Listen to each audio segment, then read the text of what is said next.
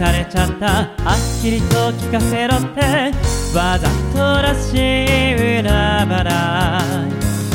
厄介上の失敗はダーウィンさんも感類のユニークな進化の礎。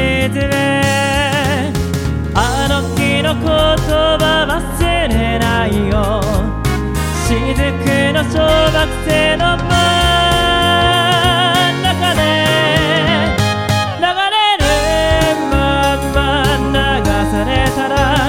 腹がおうか美しい昼で壊れる夜もあったけれど、自分でいられるようにびっくらこいた展開によめく足を踏ん張って冷たい水を一口。心配性の限界は超えてるけれど、こうやってコツを掴んで生きてきた。秘密守ってくれてありがとね、もう遠慮せね話しても大丈夫。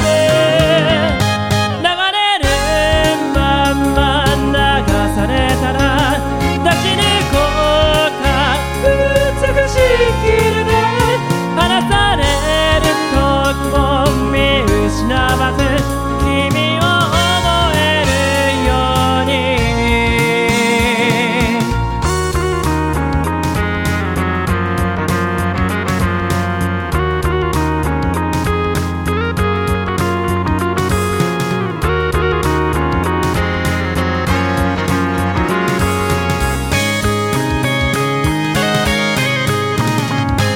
強がるポーズは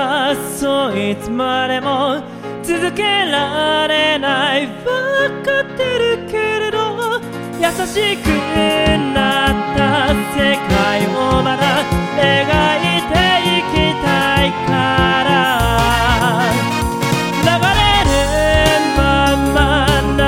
されたら抗うか美しい